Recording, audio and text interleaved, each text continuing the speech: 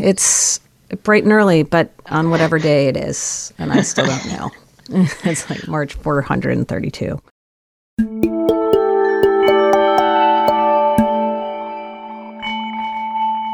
It's Politics with Amy Walter on The Takeaway. Good to have you with us.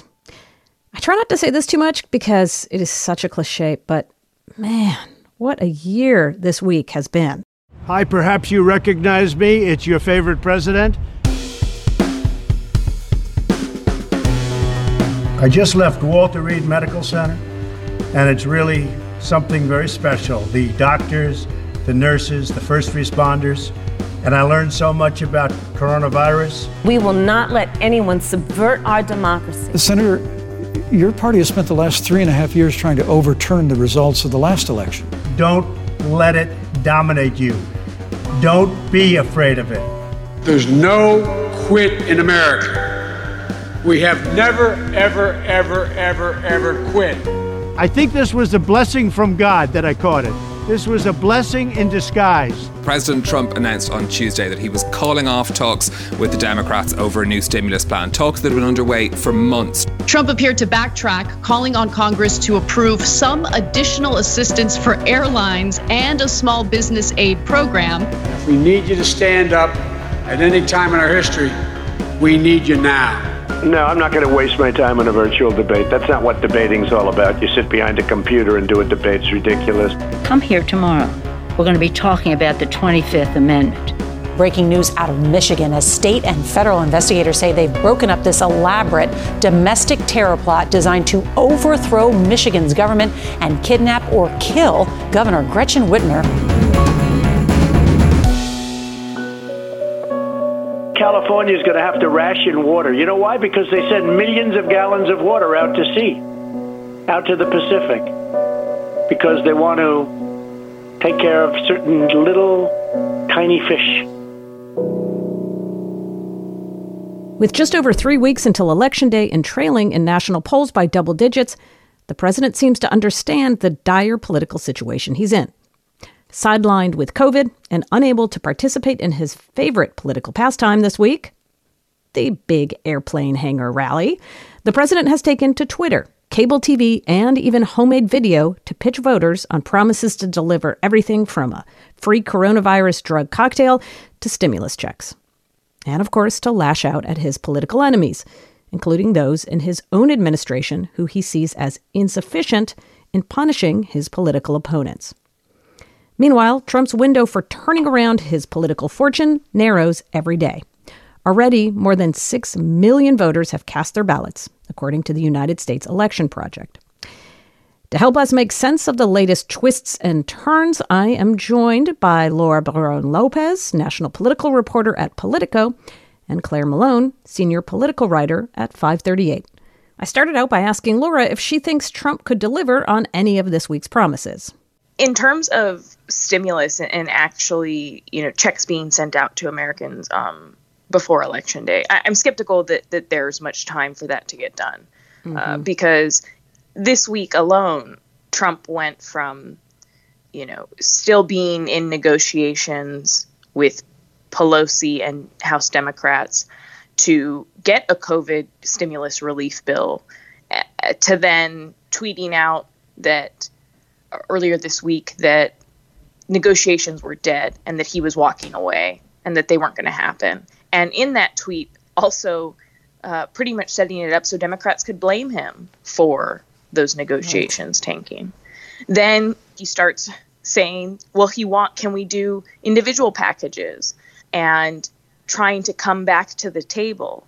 But we've still seen, not much movement by the end of the week in terms of actually reaching agreements. And what's stunning about that, too, is that according to some recent polling, the $2 trillion package that Democrats were proposing is supported by a majority of Americans. It was frankly stunning that the president, would tweet that out. Not so much that the negotiations wouldn't work, but that he would tweet that out and essentially take blame for negotiations ending. And whether or not the other things that he talked about this week about the amount of money that he spent on the military, his attacks on Hillary Clinton, will that impact the election? I don't think so. Only because so far this has been a steady election where coronavirus has dominated what voters are thinking about.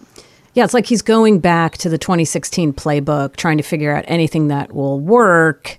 You know, well, it worked in 2016, but this year, of course, there's no Hillary Clinton and there's coronavirus.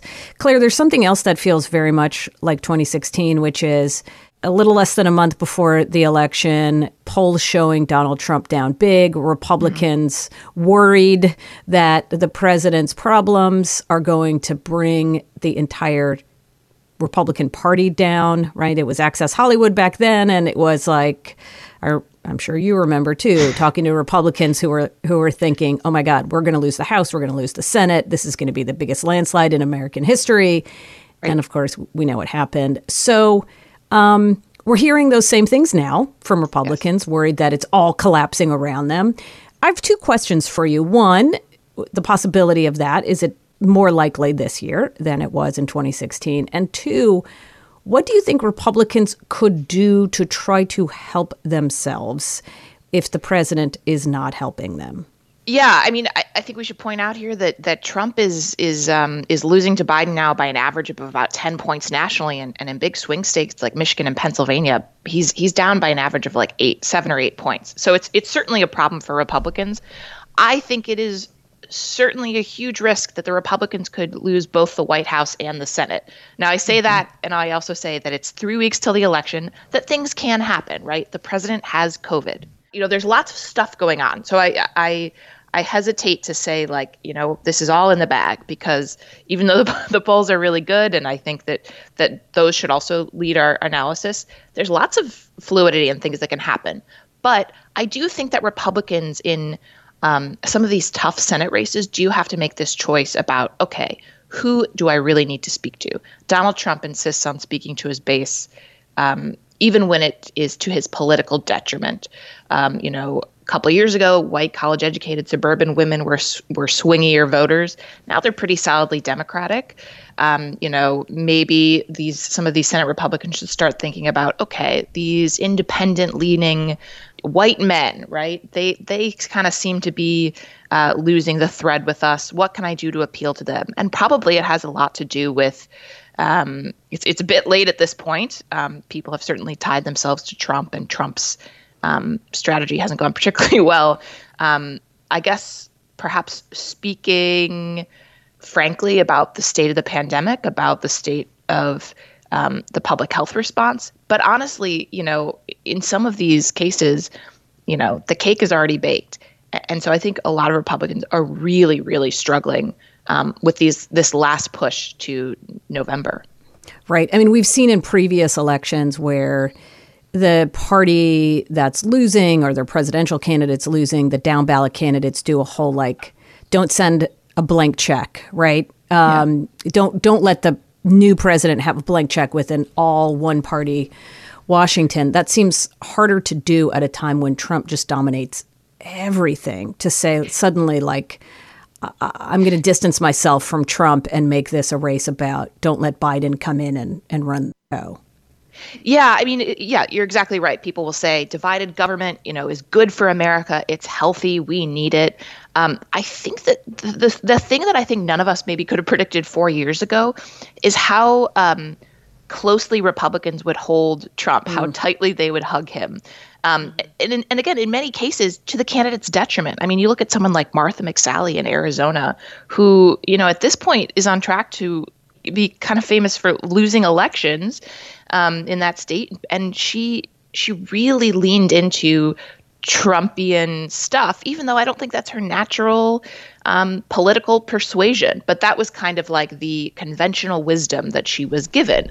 And so it does make things very strange right now, where there aren't a lot of, independent seeming Republicans, or Republicans who you might say, oh, this is a guy in the kind of mold of a John McCain or a Mitt Romney, who at this point seem more like anomalies in the party than anything else over the past, 4 years.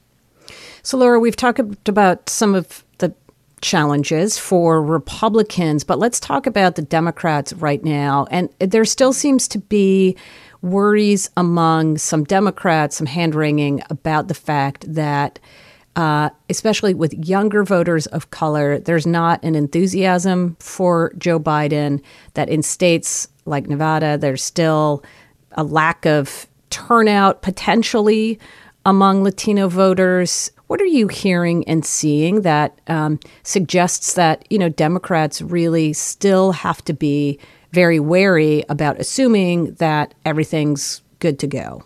Yeah, so a lot of focus has been devoted to Arizona because it is potentially, this really new battleground state. But while that's been happening, Democrats have been warning, look, we have to watch our back in Nevada because Hillary Clinton only lost, she actually lost Arizona by less than she won Nevada. So Biden was there this week. Pence was there this week. And I was talking to Democrats this week as well, especially Latino Democrats, about are you still concerned? Because there's been this somewhat palpable concern over the last month about whether or not, Nevada could become the Michigan of 2020. And they're starting to feel a little bit better than they were a few weeks ago. They're putting more money into the state. Somos, which is a Latino-run outside group, just dropped $1 million this week on Spanish language ad buys.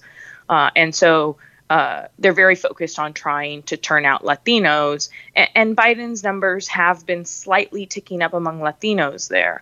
Their marker, what they're watching as more polls come out, which, again, the problem with Nevada is that there's less polling there.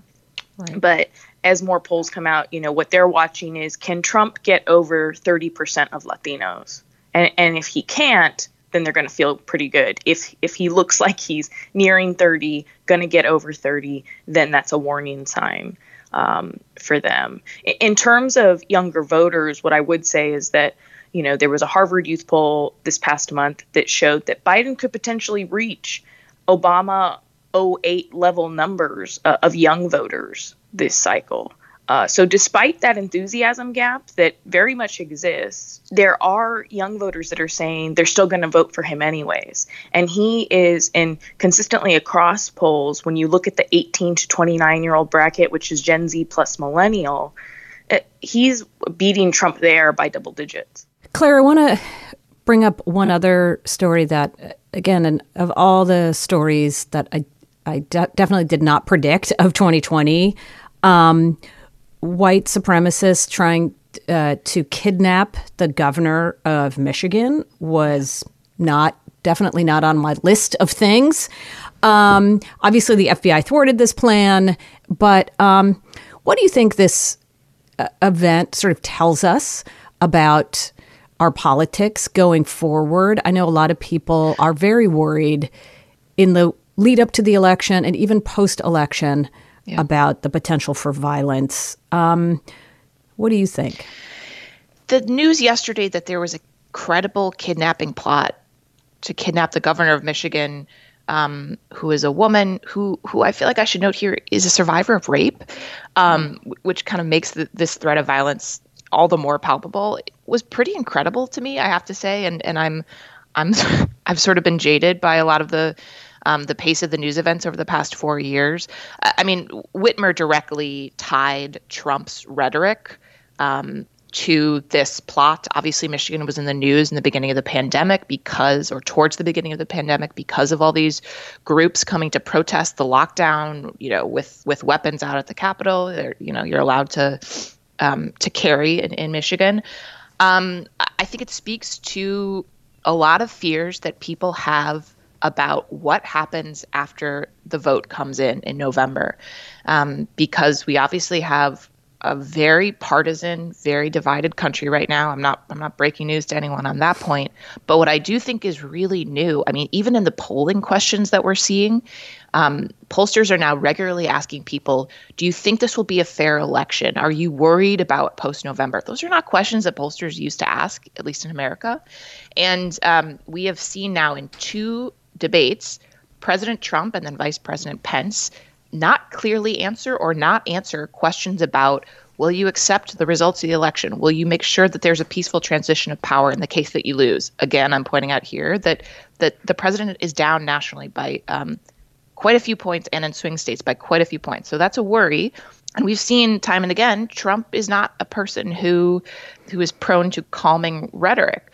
And, there are some people, obviously not the majority of the president's supporters, but there are certainly some people in America who think that our divided politics means that it is a call to arms. I mean, I had, there was a certain sort of flashback to Ruby Ridge and Oklahoma City and, Waco, those kind of 1990s white terrorist, the Unabomber, that kind of psychology kind of rearing up again, which I found just an interesting historical comparison, in addition to being extremely disturbing having it happen to the executive of a state 3 weeks before an election. So it's not good, Amy. That's what I'll say. Right. In conclusion, it is not good. Let's hope that it works out well. Claire, Laura, we could go on and on and on. Unfortunately, we have to end our conversation here. But I want to thank you both so much for joining me and helping us walk through this crazy week. Yeah, thanks for having me. Laura Barone-Lopez is a national political reporter at Politico, and Claire Malone is a senior politics writer at 538. We spoke on Friday morning.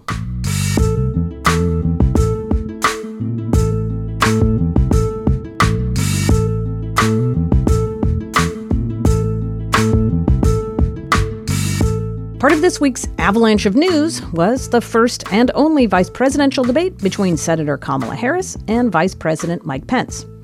On Wednesday evening, the two shared a stage in Utah with a pair of plexiglass barriers separating them.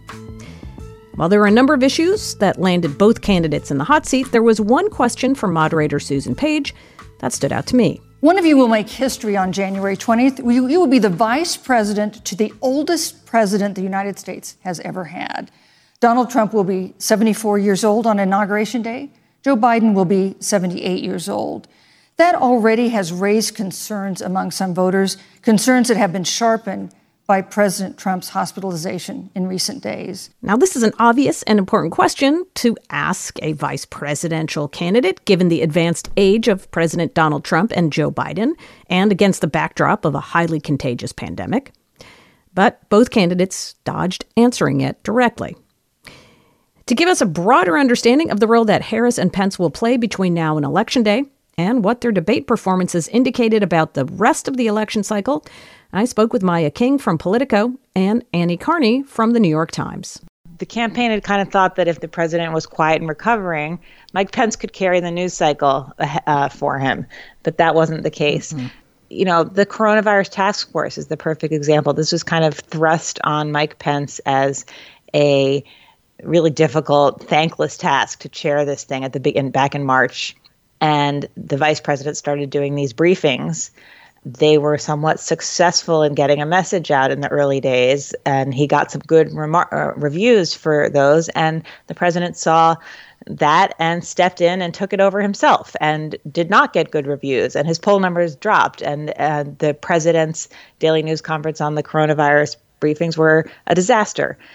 This often happens to Mike Pence. If something he's doing is working well, the president will overshadow it. But the other thing we saw last night from the vice president was that despite the calmer tone, the nodding, the public expression of empathy that Trump does not do, that Mike Pence is capable of doing, there is no daylight between them. One of the most shocking answers to me was when he was asked, what will your role be if there isn't a peaceful transition of power? He didn't answer. And then he brought up that the FBI spied on the Trump campaign in 2016, which is one of the president's favorite talking points, and going into Obamagate, which is a conspiracy theory. And so it's a different tone, but this was all of Trump's talking points last night. Maya, I want to talk about how Senator Kamala Harris did and what you saw the other night at that vice presidential debate. Here we have the first woman of color on a major party ticket. And we also, especially after watching 2016, we know there are different standards that men and women are held to, certainly different standards that women of color are held to than white men. How do you think that played out in this debate? And what do you think this tells us about how the media and voters are going to react to a woman, if the Biden-Harris ticket does succeed, a woman in that job of vice president? The playbook that the Trump campaign and the Trump ticket employs during debates of interruption and of cutting off, the people that they share the stage with was still very much in play last night. Vice President Pence cut off Senator Harris on several occasions, and a number of the folks that I talked to after the debate were very quick to point that out. And I think getting to your second question about, how voters and other folks watching this might respond to that, with a woman of color atop the ticket, I don't think these conversations are going anywhere. And if we do see a Biden-Harris administration, this is likely something to come up more often, not just in conversations with Senator Harris, but, members of her cabinet or of her, the folks who are actually, working with her and those members of organizations that have supported her from the beginning. All of them have said, these conversations about women of color, appearing aggressive or, angry instead of direct or, well practiced are things that have always been issues. These are things that have always come up, but they've really been brought to the fore and really given women of color across the spectrum a chance to really voice those concerns and say, look, now you can see this at the very top. I want to start with you, Annie, but go into a couple of these issues that were brought up at the debate that weren't really answered by either candidate. And one of those, a question from the moderator, Susan Page, about whether the vice presidential candidates had conversations with their bosses about, health precautions and health plans should something happen to them. Do you think that they missed an opportunity to perhaps help voters who are worried about, oh my gosh, are we electing these super old people? What's going to happen? About making them feel better about that? For Kamala Harris, it's just this sense that she's an ambitious person and she actually just wants to be president and thinks of it as a Harris Biden ticket and makes, and is running the show. It's like a Republican talking point that he's old and out of it and she is really going to be controlling things. And so I think she's very eager not to play into that. And on the Pence side, I mean, there's such an audience of one factor in everything that goes on in Trump world. And the idea that the president is in his mid-70s but has the strength and stamina of a man half his age and will never be tired and never be weak is like the whole thing. So for Pence to challenge that in any way would be a no-go. That is so important that you point out this audience of one, because the other issue that has been brought up is the fact that, again, when asked by the moderator to Mike Pence whether or not the Trump administration would accept defeat, right? These questions that keep swirling around about what's going to happen. Is Trump going to leave office if he loses? Will he contest this up until the last minute? That, again, here was an opportunity for Vice President Pence to sort of tamp this down. Oh, you guys are getting hysterical. We're never going to do that. It's okay. Of course, we would never contest an election that is rightly determined. He kind of went into talking points that you would hear from President Trump. I think he shocked a lot of people during impeachment when he was asked about Hunter Biden, and he said, his business dealings with Ukraine is something that should be looked into. He goes with the administration's most controversial talking points. This is not the first time he's done that. He just does it in a nicer tone after thanking the moderator, after being polite. Maya, I want to bring up or go back to something that Annie said about, the territory being fraught for Kamala Harris to sort of talk about being on the ticket with somebody who's 77 years old, this idea that she's too ambitious, that she's just biding her time until she gets to be president. And at the same time, she used this opportunity last night to try to introduce herself. And I just wonder if you could talk a little bit about that balancing act that she has, which is she is and if she wins, would be the first woman of color to be sitting at the White House. And yet we hear very little from her or about her. The Biden campaign has been really strategic in, the way that they've crafted the narrative around the Biden-Harris ticket. We've gotten a lot of information, of course, around Harris's identity, that she's very proud of both her Jamaican and Indian heritage, that she's a graduate of historically Black college, that she's a member of a historically Black sorority. And these are all things that play well, of course, with the base, the Democratic base, and with Black voters and shoring up Black enthusiasm. Yet on the other side, of course, there's this critique that we really haven't seen much of her and that we haven't heard a lot from her outside of these sit-down interviews. And so the debate really gave her an opportunity to, again, like you and like Annie said, to introduce herself to the electorate a bit more broadly. And I think, though, the reason why we haven't seen that much of her, of course, the Biden campaign maintains that they're taking every safety precaution for the virus. And I believe, that they're likely, understanding that was probably a safe bet, especially now in comparison to the White House becoming, in many ways, a super spreader spot, honestly. Maya, Annie, thank you both so much for taking the time and walking us through all this. Really appreciate it. Thank you. Thanks for having me. Maya King is a politics reporter for Politico, and Annie Carney is a White House correspondent for The New York Times.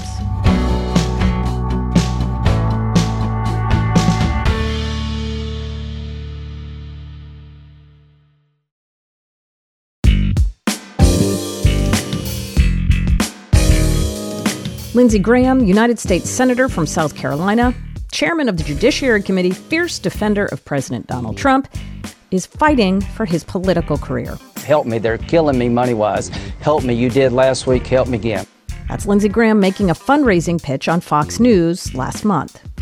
Now, at this point in 2020, I certainly did not expect to be talking about the Senate race in South Carolina as a possible pickup for Democrats. But, well, here we are. Up is down, left is right. South Carolina's turning blue? Well, it's not that simple. Danielle Vinson is a professor of politics and international affairs at Furman University in South Carolina, and she describes what's happening there as a perfect storm. It is a confluence of several factors. I think it starts with the fact that the Democrats recruited Jamie Harrison to run, and they really cleared the field for him early on so that he avoided a primary. He is the perfectly designed Democratic candidate for South Carolina. He's not too extreme. He grew up in the state. He has a very compelling personal story. As an African-American man, he can speak very clearly to the issues that are relevant to a lot of voters right now. His background as the state party chair gave him a really strong working knowledge of all parts of the state. He was used to helping, run the Democratic Party's campaigns across the state. So he wasn't just familiar with one particular region of the state. And that's important in South Carolina because there really is quite a bit of variance from the northwest corner all the way down to the coast. I think the other things that have mattered, Lindsey Graham's high national profile and his decision over the last 4 years to embrace Trump completely after being very anti-Trump prior to the election in 2016. The strong defense of Kavanaugh during those confirmation hearings raised a lot of attention nationally to Graham, but also generated a lot of backlash nationally against Graham. And that allowed Jamie Harrison to go well beyond what would have been his normal network for fundraising. And he found himself very early on flush with cash. And because he didn't have a primary, he could start spending that money. And he went up on the air really early in the spring. And inexplicably, the Graham campaign let him dominate the airwaves for several months before they really weighed in with any advertising to counter what Harrison was saying about himself. And so for several months, especially right at the beginning of the pandemic, when people are kind of locked inside and not sure what to do, they were starting to get hit with Jamie Harrison ads that were talking about what a wonderful person he was and his personal story and what he wanted to do for the voters of South Carolina.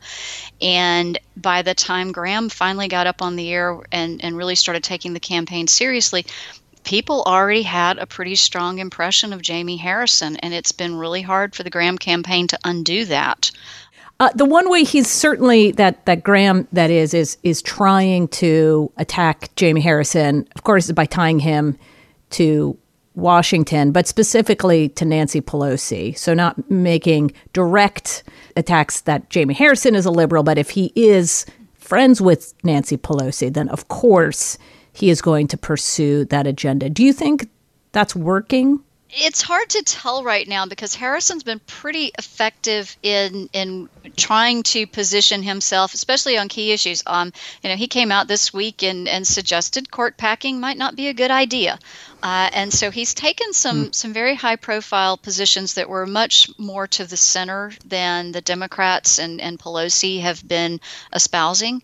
And I think that makes it a little bit harder to tie him to that group. It certainly is something that conservatives may believe readily, but I'm not sure that it's playing all that well with independents and some of those more disaffected Republicans that Harrison is hoping to pull in his direction. You know, Professor Vinson, if you had told me that Lindsey Graham lost a race, my assumption would have been, oh, so he lost a primary to a more conservative candidate, right? So for years, he was pilloried by conservatives for his positions on immigration. And obviously his friendship with John McCain meant that, you know, on many issues that traditional conservatives or Trump conservatives disliked, Lindsey Graham was, you know, on that side, right? He was on the opposite side from where a lot of Trump conservatives were. So is that what's going on, too, is that he has sort of alienated some traditional conservatives while now also alienating the more independent-minded voters who don't like what they saw from Kavanaugh and his newfound friendship with the president? That's one of those things we're going to all really be studying those exit polls to find out about that, because Graham's done an awful lot in the last 4 years to regain the trust of those conservatives that were always suspicious of him before. That full-throated support for Trump, the absolutely passionate defense of Brett Kavanaugh, I think smoothed over a lot of the differences. I've heard a lot more folks who used to pillory Graham as sort of a Republican in name only, who are now defending him. So I'm not sure. That may be mattering at the margins, and I think the one place that could potentially show up in the election this time around is there is a third-party constitutional candidate who's still on the ballot, even though he has now endorsed Graham. And if you see that person getting many votes, that would strike me as those disaffected conservatives who have never really trusted Graham to begin with. But where I'm seeing more of the movement are in those more mainstream Republicans who actually appreciated that Graham would occasionally work across the aisle, and now they feel like he's turned his back on that, and so they're wondering how much they can trust what he says. Can you talk to us a little bit about the African American vote and how you think that group of voters is going to influence this election? Yeah, this is a group, they've traditionally voted Democratic in South Carolina, but the problem is we don't really have competitive races in general elections. And so a lot of times that turnout level is low in the general election. This year, they're enthused. They actually see a viable candidate. He's speaking to the issues that they're concerned about, healthcare, the economy. He understands them, and they are ready to go out and vote for Jamie Harrison. So I am expecting really high turnout among minority voters, particularly African-American voters in the state this time, because we've actually got a race. And that's true, actually, of Democrats across the state. They usually don't have much to look forward to in a general election. And what does this say about South Carolina? The potential, again, when people have this image of what South Carolina is, only recently took the Confederate flag down off the state capitol, and yet there's the potential that it will be a state that sends 2 African Americans, 1 Democrat, 1 Republican to United States Senate, had a woman as governor who's Indian American. What kind of message do you think South Carolina is sending, if any, by that? I'm a native South Carolinian, and we do like to surprise. It's a strange state because those things sound very contradictory, and yet I think it speaks very much to the individual candidates that they've been able to break through the historical barriers to communicate to voters across the state in ways that really speak to the issues those voters are concerned about. One other issue in the state of South Carolina, like so many other states, is absentee voting. And we know that we're going to have, and early voting just began. I know this from my own mother who lives there, and the challenges of figuring out, well, what are the rules, because they seem to have changed. Yes, you need a witness signature. No, you don't. Yes, you do. So is there concern there that because the rules have changed and maybe people are not aware of that a lot of folks are going to vote there and find out that their votes were actually tossed out because they were invalid? I do think it's been a concern. Most of the voters I know who had already gotten their absentee ballots, even when the first ruling was that you would not need witness signatures, they knew that it was under appeal and they didn't trust that it would go, the same way. And so they went on and got signatures. I know that votes that were mailed in before that final decision was made will be accepted without signatures. But you're right. The confusion just adds one more potential hurdle for voters to jump through and does create confusion about what's acceptable and not. I think one of the responses to that is you're seeing an awful lot of in-person early voting. The lines in Charleston and Greenville have been long in the first few days of early voting, and I expect that that's going to continue. Professor Vinson, I thank you so much for coming in and talking us through this, and hopefully we can talk a lot more about South Carolina politics in the future. It's fascinating. Sounds good. Thanks for having me. Danielle Vinson is Professor of Politics and International Affairs at Furman University.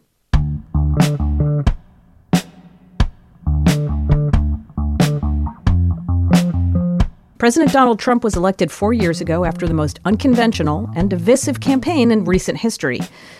But 4 years later, in what feels like a million presidency-ending moments, he's in the White House fighting for a second term. This is a president who's been impeached, emboldened far-right groups, refused to release his tax returns, and attempted to use his status to influence the Department of Justice. It's safe to say that President Trump has bucked the norms and expectation that most presidents accept as part of the job. But it's not a job he'll have forever. Whether he leaves office in 4 months or 4 years, American institutions will have to grapple with what to do in his shadow.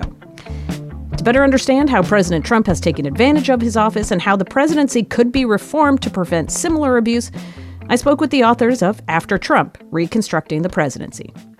Bob Bauer was Barack Obama's White House counsel, and Jack Goldsmith was George W. Bush's Assistant Attorney General in the Office of Legal Counsel.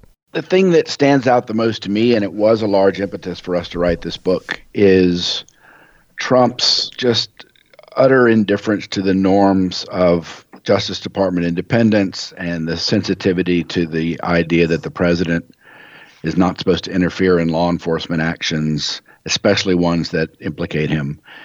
And this is such a big issue that we devoted a whole, basically part 2 of the book is devoted to the various aspects of this. It's a very complicated problem when you have a president who's basically weighing in to say, prosecute my political enemies. I think that this investigation against me is corrupt, who's firing the FBI director, who's trying to fire the special counsel. I mean, he just did a whole array of things to violate these norms and really to jeopardize the sort of appearance and reality of an even-handed rule of law. So I think, there are a lot of reforms in the book and there are a lot of problems presented by Trump. But if I had to say that there was one thing that was really especially concerning, and this is evidenced in the fact that we spent so much time on it in the book, I would say it's that. Yeah. Bob, what about you? we have a significant part of the book devoted to restoring the rule of law, both finding statutory controls that can be imposed on the president, but also reinvigorating norms through internal regulation. And I think it is an urgent task that the next president after Trump is going to have to address.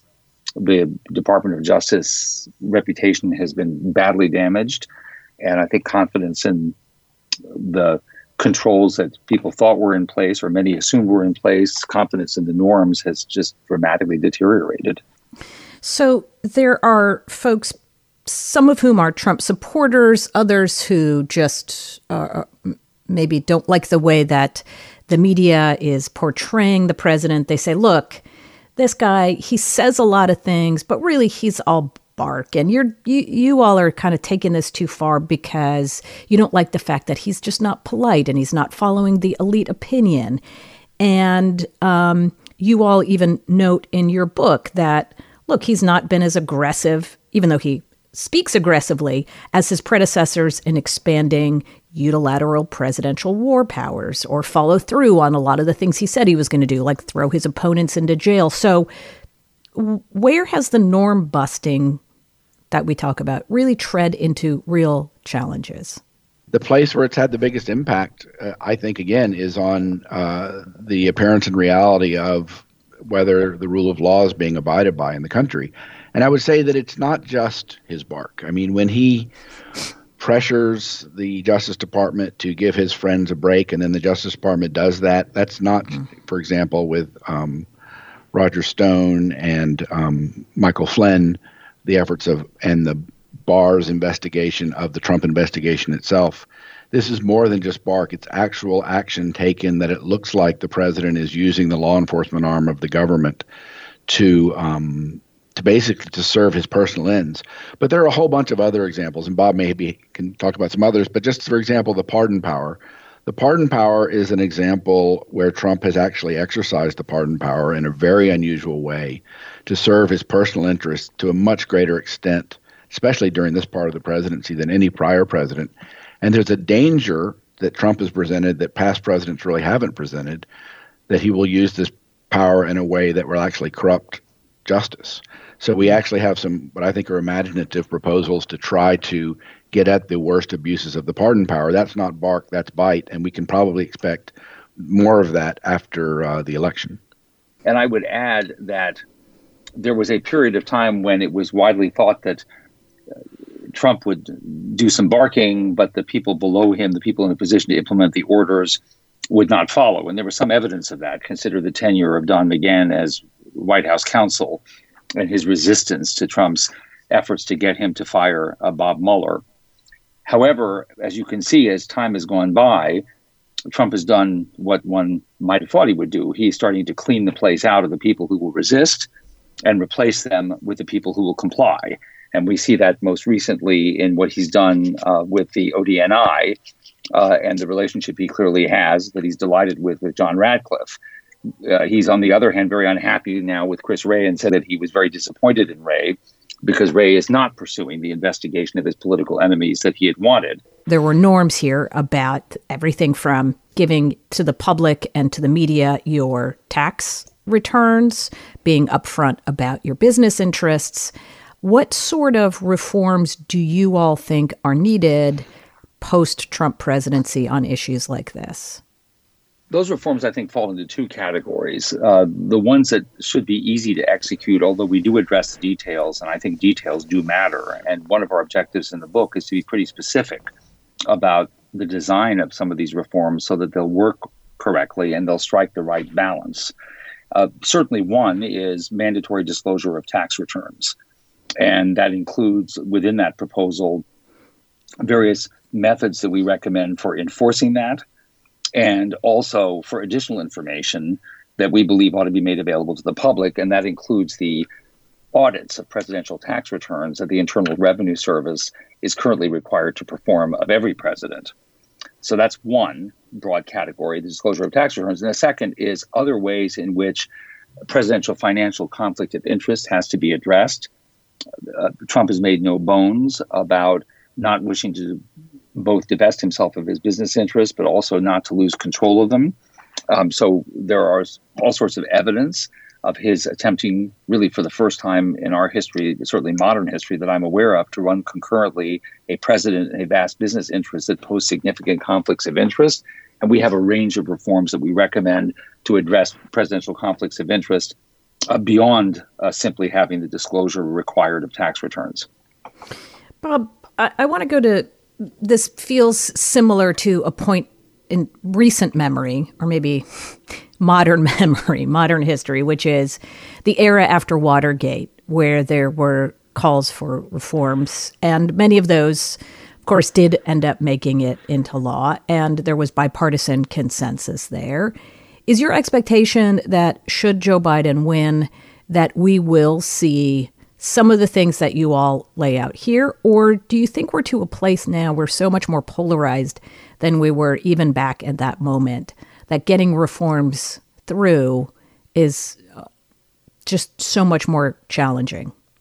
On some of these issues, once Trump is off the scene, we think there is the basis, not on all of these issues, to be sure. There'll be certainly political divisions around some of these issues, but on other issues, there ought to be, and we think there's glimmers of, the basis for some bipartisan agreement. I, for one, just to take a simple one that we just discussed, don't think that the tax return issue is one that will elude bipartisan agreement. Can I just add something to that, please? Sure, Jack. Yeah, of course. Another thing worth emphasizing is about half the reforms in the book are ones that we believe the president and the attorney general can implement unilaterally, not only in laying down those rules, but also in the way that the next president and next attorney general comport themselves on this whole range of issues. So you need bipartisan support for, assuming that the Democrats don't control the Congress, you might need bipartisan support, and you would hope you would get it on many of these issues which weren't controversial before Trump. How worried, Jack, I'll start with you, but how worried are you, and how realistic do you think it is that this president is going to spend, if he loses, a lot of his efforts post-election trying to avoid leaving office? I have every confidence that Trump will try to do whatever he can to discombobulate the results of the election, especially if they don't look good for him. And so the first consideration is, if assuming that Vice President Biden wins, is how big is the victory? If the victory is very large and decisive and clear early on, that makes it more difficult for Trump to do these things. So this may seem naive, and I'm not suggesting that anyone should assume that what I'm going to say is true, because I think you need to prepare for the worst with Trump. But I think if it's pretty clear that he lost and that whatever allegations of electoral shenanigans there are, it's pretty clear that they wouldn't have made a difference to the outcome of the election. I predict that Republicans would not, the senior Republicans in the Congress, and I think even in his administration, would not support trying to, in effect, invalidate a legitimate transfer of authority in our democracy. That's my belief, and it's my hope. Bob, what about you? What do you think is going to happen? I agree with Jack. I think that he's not going to unilaterally decide, he cannot successfully unilaterally decide that he's not leaving office. That I don't think is going to happen. That is an example of bark. It's, of course, very damaging to have a president say that. But I think that I think there are norms, and I think you can see them in expectations that are very live across, frankly, both parties.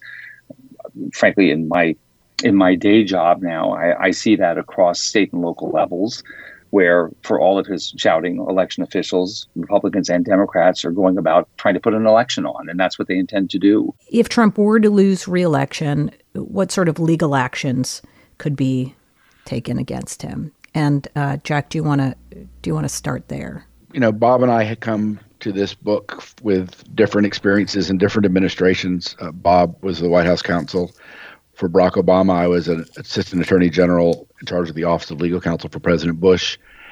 And so we came to this book about reforming the presidency, not necessarily agreeing on political things, but we reached remarkable consensus on everything in the book. And this is the one issue that we had some disagreement about. And I think it's a disagreement in emphasis, because I think we both think the other's position has validity. My basic view is that it is not good for the country and ultimately won't serve the rule of law to have a full-blown investigation of Trump for his alleged criminal actions while in office. I mean, there are already investigations going on in New York State and in New York Federal U.S. Attorney's Office for Trump's actions prior to entering office, and I think those should continue. I think it sets an extremely bad precedent for one administration to pour over the actions of the prior one for criminal actions. I think we're already in a downward cycle of using criminal law for tit-for-tat investigating prior administrations.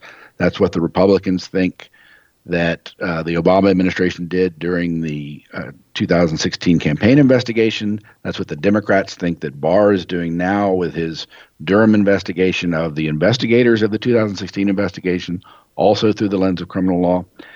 I think it would be enormously disruptive for the next administration in terms of what they're able to accomplish.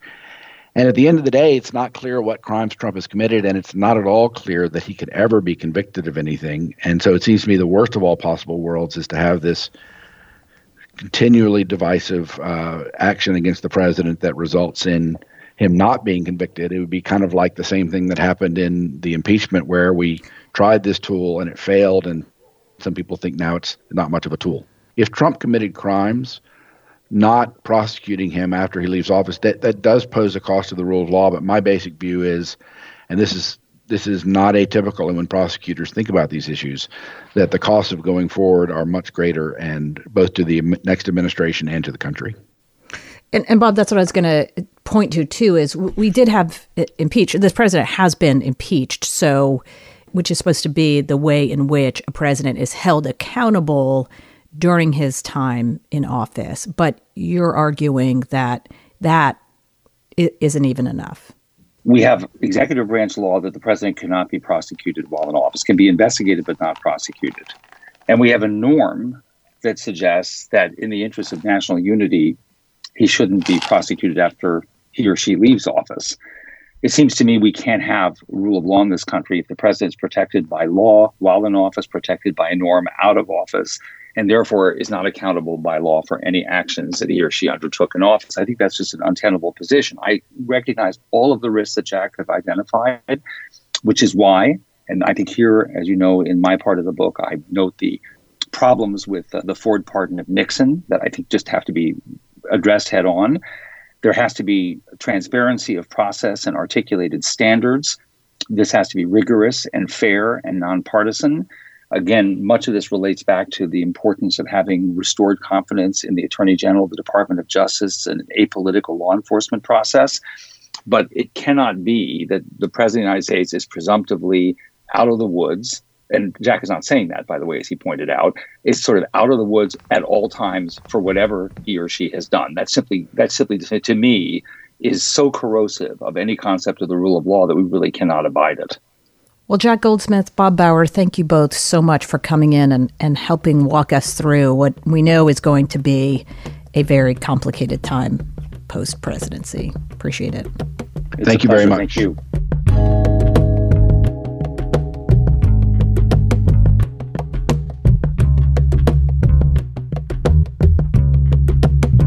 And here's one more thing from me. All the talk of Trump's plummet in the polls and the potential for a blue wave on Election Day, it's given me deja vu. It was almost exactly the same week, 4 years ago, when the Access Hollywood tape was supposed to be the end for Trump and his party. Even the most optimistic Republicans I spoke with then were preparing for a landslide loss for the GOP. Of course, that didn't happen. So doesn't this prove that Trump still has time to turn things around? With the all-important caveat that, yes, there's still plenty of time for things to happen, there is a lot different about now versus 2016 that makes it harder for Trump to get things back on track. Most important, he's the president, not the candidate. He can't put all the blame on someone else for the things that are going badly now. Biden also comes into these last 3 weeks more popular than Hillary Clinton was at this point. And of course, it wasn't just Access Hollywood that dominated press coverage in the final days of 2016, hacked Clinton campaign emails that were published by WikiLeaks, and of course, the last-minute decision by FBI Director James Comey to reopen investigation into Clinton's emails, well, that dominated media coverage in the final days too. And I know the words message discipline and Trump don't normally fit together, but back in late October 2016, Trump was pretty disciplined. He allowed Clinton's shortcomings to dominate the media narrative. Today, he's unwilling to cede the spotlight, even when it would help him. This ensures that voters are going to see more and more of Trump, and more important, more of what so many say they are exhausted by, his slashing and bashing and undisciplined style. Plus, as COVID cases continue to rise across the country, try as he may to change the topic, Trump can't drown out a pandemic. That's all for us today. Quick shout out to the crew. Our directors and sound designers are Vince Fairchild and Jay Cowett. Our board operator is Debbie Daughtry. Polly Irungu is our digital editor. David Gable is our executive assistant. Our executive producer is Lee Hill, and our politics producers are Amber Hall and Patricia Jacob. Call us anytime at 877-8-MY-TAKE or send us a tweet. I'm at Amy E. Walter. The show is at The Takeaway. Thanks so much for listening. It's Politics with Amy Walter on The Takeaway.